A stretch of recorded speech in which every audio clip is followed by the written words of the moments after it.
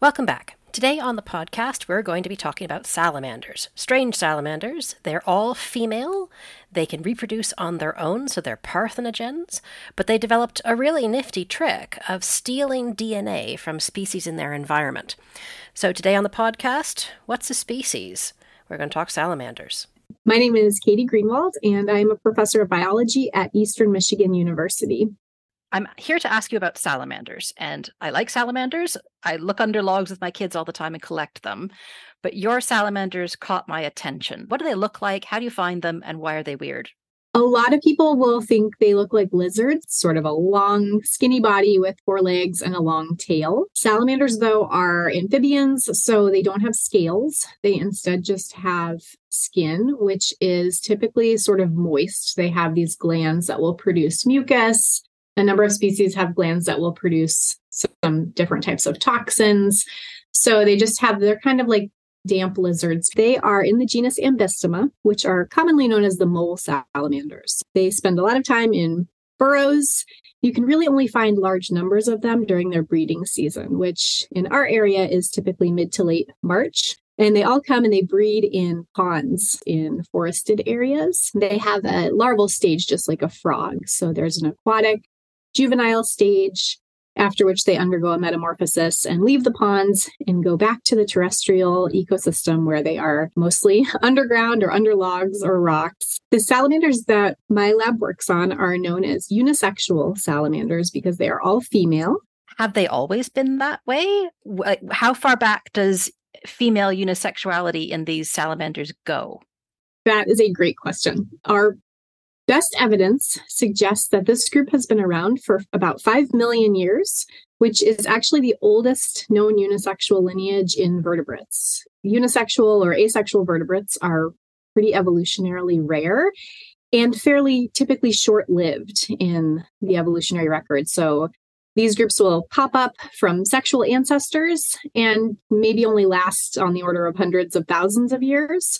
So having a 5 million year old unisexual lineage floating around is actually a really evolutionarily interesting thing. And it's probably due to the unusual way that they reproduce. So we tend to argue that sex exists to help rescue genetic diversity and that there's so few things that are truly asexual. There's advantages in some of those groups like niche invasion, but at the same time, they lack the replacement genetic diversity. So are these unusually genetically diverse or underdiverse, or describe them genetically? They are as genetically diverse as the sexual taxa that they coexist with. And that is because they are actually breeding with males of other species. So as I mentioned, they breed in wetlands. And in those wetlands, there will be more typically reproducing sexual ambystomatids, so species in the same genus, that are diploid, that have both males and females and reproduce in a way that's pretty typical for vertebrates. And these unisexual females will breed with the males of these other species. There are actually 5 different species that they are known to do this with. So they will pick up the male spermatophore, and that act will just trigger development of the female's eggs without incorporation of the male's DNA. So she will produce eggs, those eggs will hatch, and those offspring will just have the same set of genomes as mom. But some smaller proportion of the time, the male DNA is incorporated. And when that happens, we most often see it as what we'll call ploidy elevation. So if mom had 2 sets of chromosomes, the offspring may have 3 sets if the paternal DNA is added to that developing embryo. So that makes them actually very genetically diverse because they can actually have anywhere from 2 to 5 sets of chromosomes from any of these 5 sexually reproducing species that they reproduce with. In some parts of their range, you might find an individual that has 3 complete genomes from 3 entirely separate species. They are not actually fully asexual. And so that probably saves them from a lot of the issues that truly asexual taxa run into.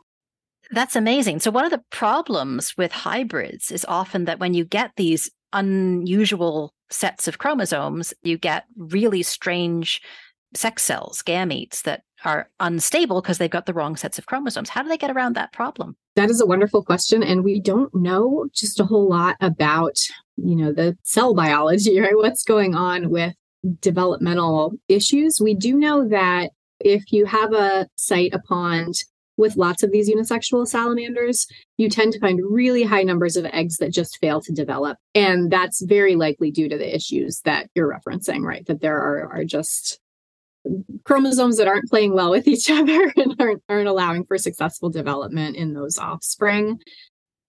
Okay, so you could have a salamander that is a parthenogen, just like it's been produced just like its mother, or the mother is producing identical offspring. You could have a salamander that has 3 different genomes derived from 3 different cohabiting salamander species. You could have them as diploids, triploids, even more ploidy levels, and yet they're all either one species of all-female salamander and a bunch of neighboring species. This suggests that the barriers here are very unusual.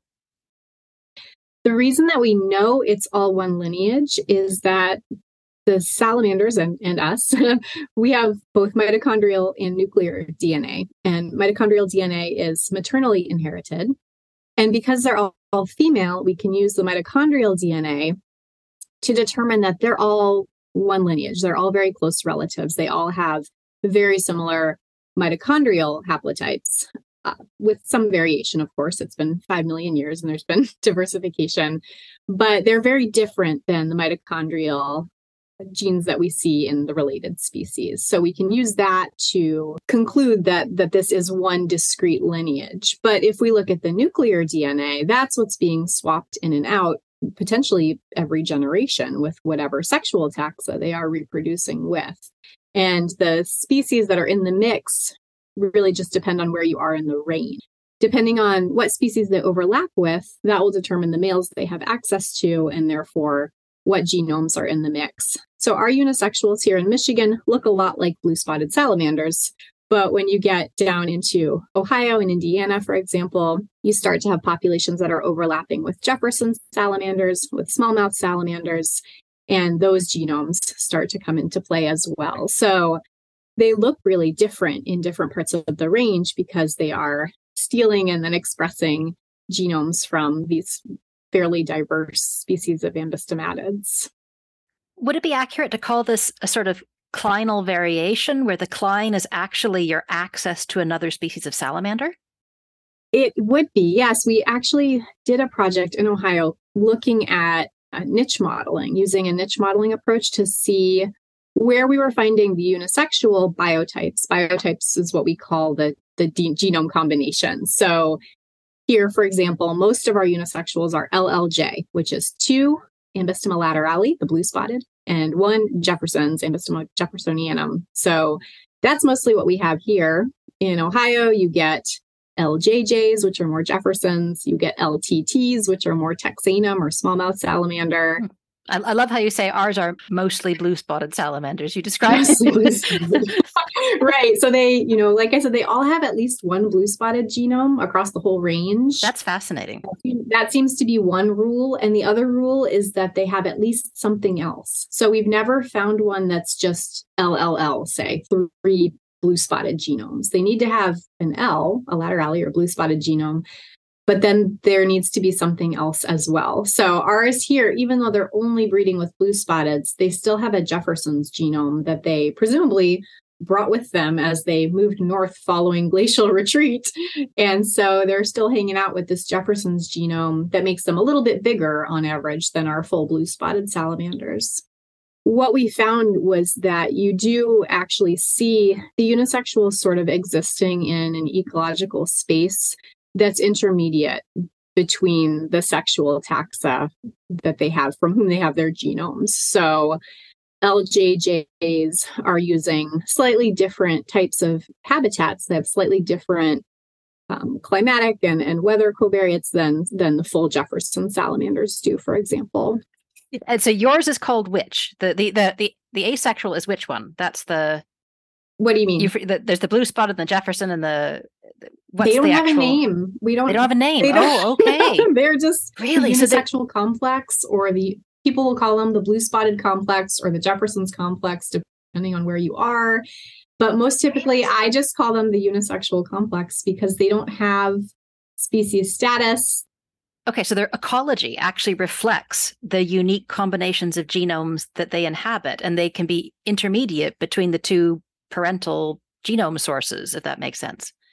It does seem to be that way, but it's interesting on a large scale like that because, of course, they're also constrained to only existing where they can access males and use those males for reproduction. And so the idea is that as they move kind of outside the range, say, of the Jefferson salamander, if they would move into the range of the blue spotted, they would eventually start incorporating more blue spotteds and come to kind of match more closely the blue spotted phenotype and ecological niche. So when you say they have to use males, there is, of course, this sort of theft of some of the genome from the male. But what else are they using? You said sometimes they can just reproduce as long as they have been in contact with a male. What are they doing there? Different species have different courtship routines, different behaviors that they go through during breeding. It's actually unclear whether the unisexuals are, in fact, going through all of those same courtship routines with the males, or whether they may just be making use of extra spermatophores that are produced. This mode of reproduction has been termed kleptogenesis. People thought they were typical hybrids, that you could have a blue spotted and a Jefferson salamander reproduce with each other and produce these hybrid, right? Because they look intermediate between those species. So it was understandable that they were assumed to be hybrids. And that never happens in the wild. We never see any of these sexual species crossing with each other. The unisexuals are just there being this really weird, unusual entity grabbing genomes from both sides. Okay, so they were originally thought to be hybrids because they look intermediate, but a hybrid suggests an equal mixing of genomes in both directions. And this is very, very asymmetric. So one lineage is stealing chromosomes from another lineage. How does sex determination work? So in mammals, we think about the male's contribution dictating whether it's a male or a female because we're used to the XY system. And females are XX and males are XY. But I know that's not true of almost the majority of species. What is it in these that they can all be female if they're stealing male components? You have a lot of very good questions. I'm trying not to say we don't know to every one of your questions. That's okay. What we do know is that there's some work in tiger salamanders. They do appear to have chromosomal sex determination, but with a ZW system. So in that case, then the females would be heterogametic, the males would be homogametic, ZZ. That doesn't make sense with these unisexuals because in that case, half of the offspring of the unisexual female should be male and half should be female. So we don't know in this complex what is happening. It probably has to do with gene expression. So it's a reverse system like birds or lots of the butterflies where females are actually the one that has two different sex chromosomes. So whatever they would steal from the male shouldn't affect their own offspring's sex. But the weird thing is that the offspring should be inheriting a mixed chromosome set sometimes that encourages them to be male. But it also makes a certain amount of sense because one of the problems with polyploids is dosage. If you've got too many chromosomes, you've got too much gene expression. But if they can downregulate everything, then maybe they're downregulating the effectively male chromosome at the same time. But yes, even when they don't incorporate the male's genomes, they should, in theory, be producing a 50-50 sex ratio because of the females being heterogametic. That's definitely not what we see. We do very occasionally turn up a quote-unquote male unisexual. These will be cases where we phenotypically identify them, morphologically identify them as male. But then when we genotype them, we find that they are triploid, say.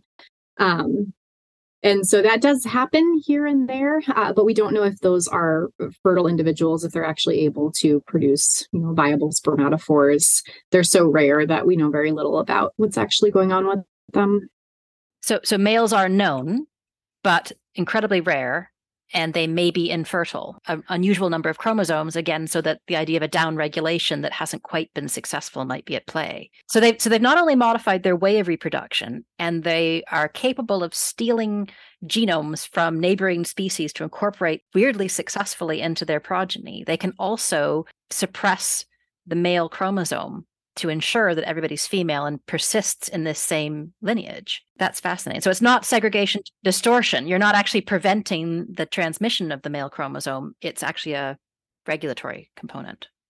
Right. Yes, because the genomes are passed down intact. So they're all in there as far as what's being expressed from those genomes is, I think, a really interesting question with this group. The males produce a spermatophore. The females pick it up in their cloaca. So following these sort of courtship rituals, typically the courtship will end with some stage where the females are kind of following behind the male, and he is producing these spermatophores, which will be just stuck on leaf litter and sticks and other things on the bottom of the pond. This is all happening underwater. And then the female will walk over those, pick them up in her cloaca, and there's internal fertilization. So they will then just produce the eggs, typically that same day, and then the parents leave and there's no further interaction or parental care. So we've got an all-female species with these incredibly rare males, but they need a male to get either the chemical or genetic stimulation to actually reproduce properly. They borrow from other species. They can become triploids or multipolyploids, and yet all female by suppressing a male chromosome. This is great. So there is no such thing as a pure breeding version of this. They all contain the genome of something else. And the thing that unites them as a lineage is the fact that they contain other lineages. Yes, they have, like I said, their own discrete mitochondrial DNA, but none of the nuclear DNA is theirs, quote unquote, right? Their entire nuclear complement of chromosomes is swiped from other species. And one little tidbit that I don't think I mentioned is that they're actually the majority are triploid. So I think I said they do range from 2 to 5N. We typically have only ever seen pentaploids as larvae. So they don't tend to survive metamorphosis. That's probably just too many chromosomes. The adults, though, at our field sites are most commonly, about 90% of them are triploid, and the remaining 10% or so are tetraploid. So, and triploid appears to be the most common state across the whole range. So if you're where there are a lot of blue spotteds, you're mostly getting LLJs. If you're where there are a lot of Jeffersons, you're mostly getting LJJs and so on. But the triploids, for whatever reason, appear to work really well, which is another strange thing about this group that, again, relates to gene expression and so on. It would seem that a diploid or tetraploid state would be easier, quote unquote, to deal with as far as meiosis and so on, but the triploids are by far more abundant. So most students who come into my first year biology class, or even my upper year biology classes, and probably yours as well, if you ask them what a species is, they're going to give you Ernest Mayr's biological species definition. And a species is a group of interbreeding things that cannot breed with things outside of their group. Clearly, that doesn't apply here. The biological species concept has just gone out the window. What is your definition of a species? That is, so the biological species concept works in certain cases. Coming from a background where I do more work with on the molecular side of things with this group, looking at differences, genetic differences, I think can be useful, obviously, in species delineation, although there are fuzzy lines there as well. So I don't have a good offhand definition. I think I spend too much time thinking about this very weird group to feel like I can say with any confidence what a species is. Well, that's great. I teach my students that I can't say it with confidence either. And I'm a mammologist. What does it teach us about isolating mechanisms then? I mean, that seems to be the major issue here, that the biological species concept takes reproductive isolation to be key. And it simply can't apply in a scenario like this. So what have you learned about isolating mechanisms? Right. And what's really interesting is that even if you think about something like the biological species concept, it works really well for the sexual taxa involved in this lineage. So we have these 5 really well-supported genetic clades, genetic species. None of them are known to reproduce with one another in the wild. There are differences in terms of their ecological niches and so on. Those entities are things we'd probably feel really comfortable saying are species using any number of species definitions.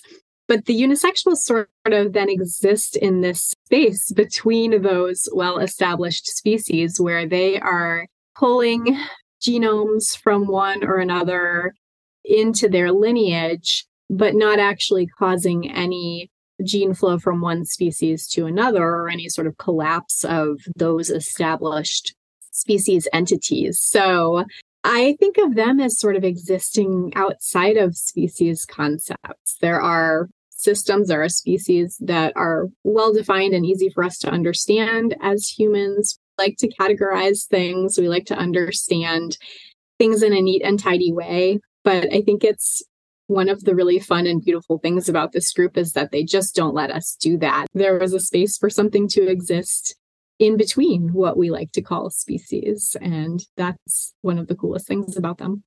So the question I always ask everybody, because the people that I've interviewed doing this have these very strange systems they work on. Did you set out to be an asexual salamander specialist, or how did you end up where you are now? Did you always want to be a faculty member and teach university, or is this a accidental tripped into some salamanders one day and found a career? I did not intend to work on this group from the get-go. I actually, if we want to go way back, thought I'd go to vet school.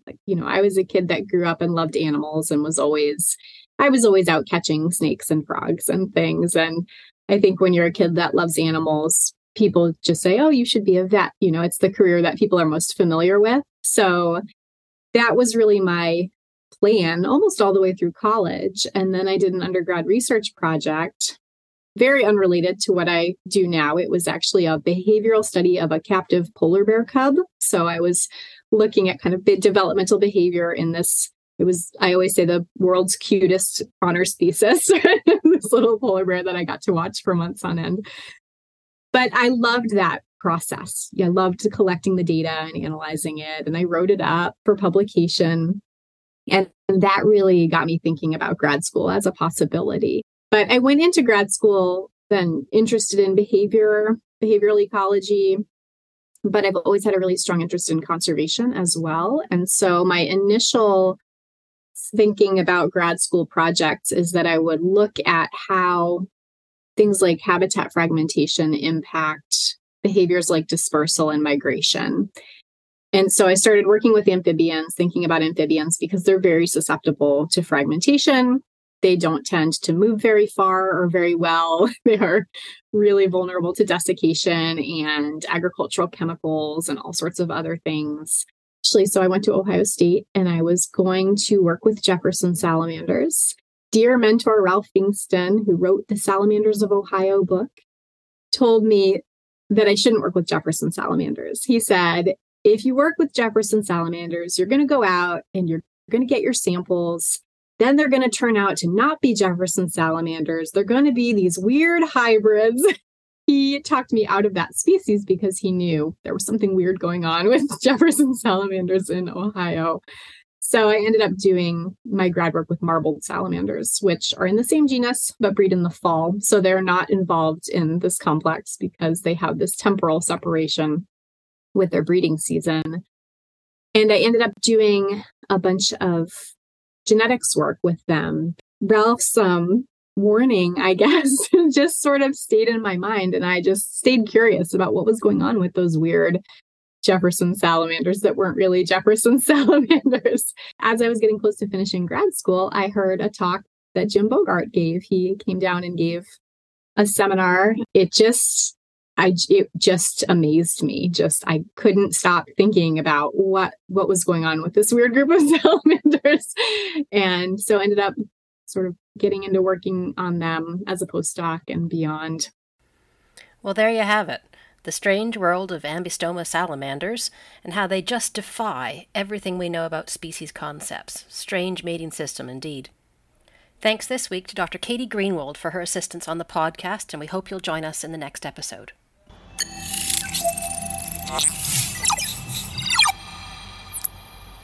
Thanks for listening to the BioAudio podcast. The BioAudio project was started to provide a free alternative to textbooks for students and educators, to provide a more inclusive resource and one we can add new topics to at any time and modify.